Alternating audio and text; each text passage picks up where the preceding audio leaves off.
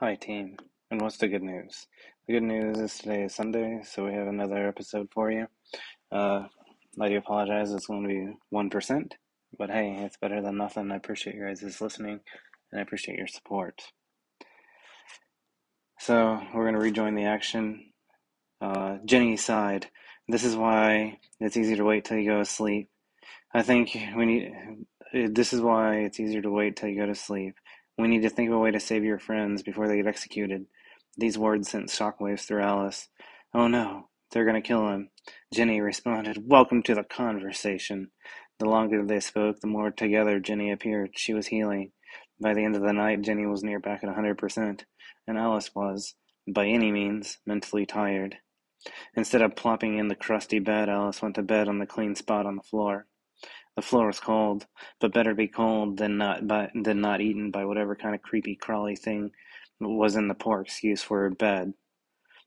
Alice went to sleep, kind of worried about her friends, but also about what Jenny had told her.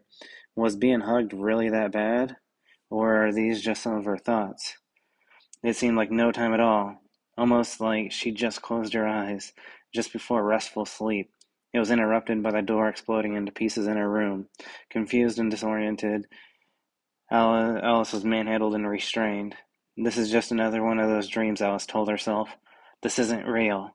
If it were real, I'd be stressed out by now, and Jenny would take over, right? I mean, that's what she just told me. Smoke and splinters filled the air. Alice found herself in the exact position she didn't want to be. But this time it was even worse. The fuzzy hand charms, aka furry handcuffs, locked her hands together, and she was face down, bent over the bed.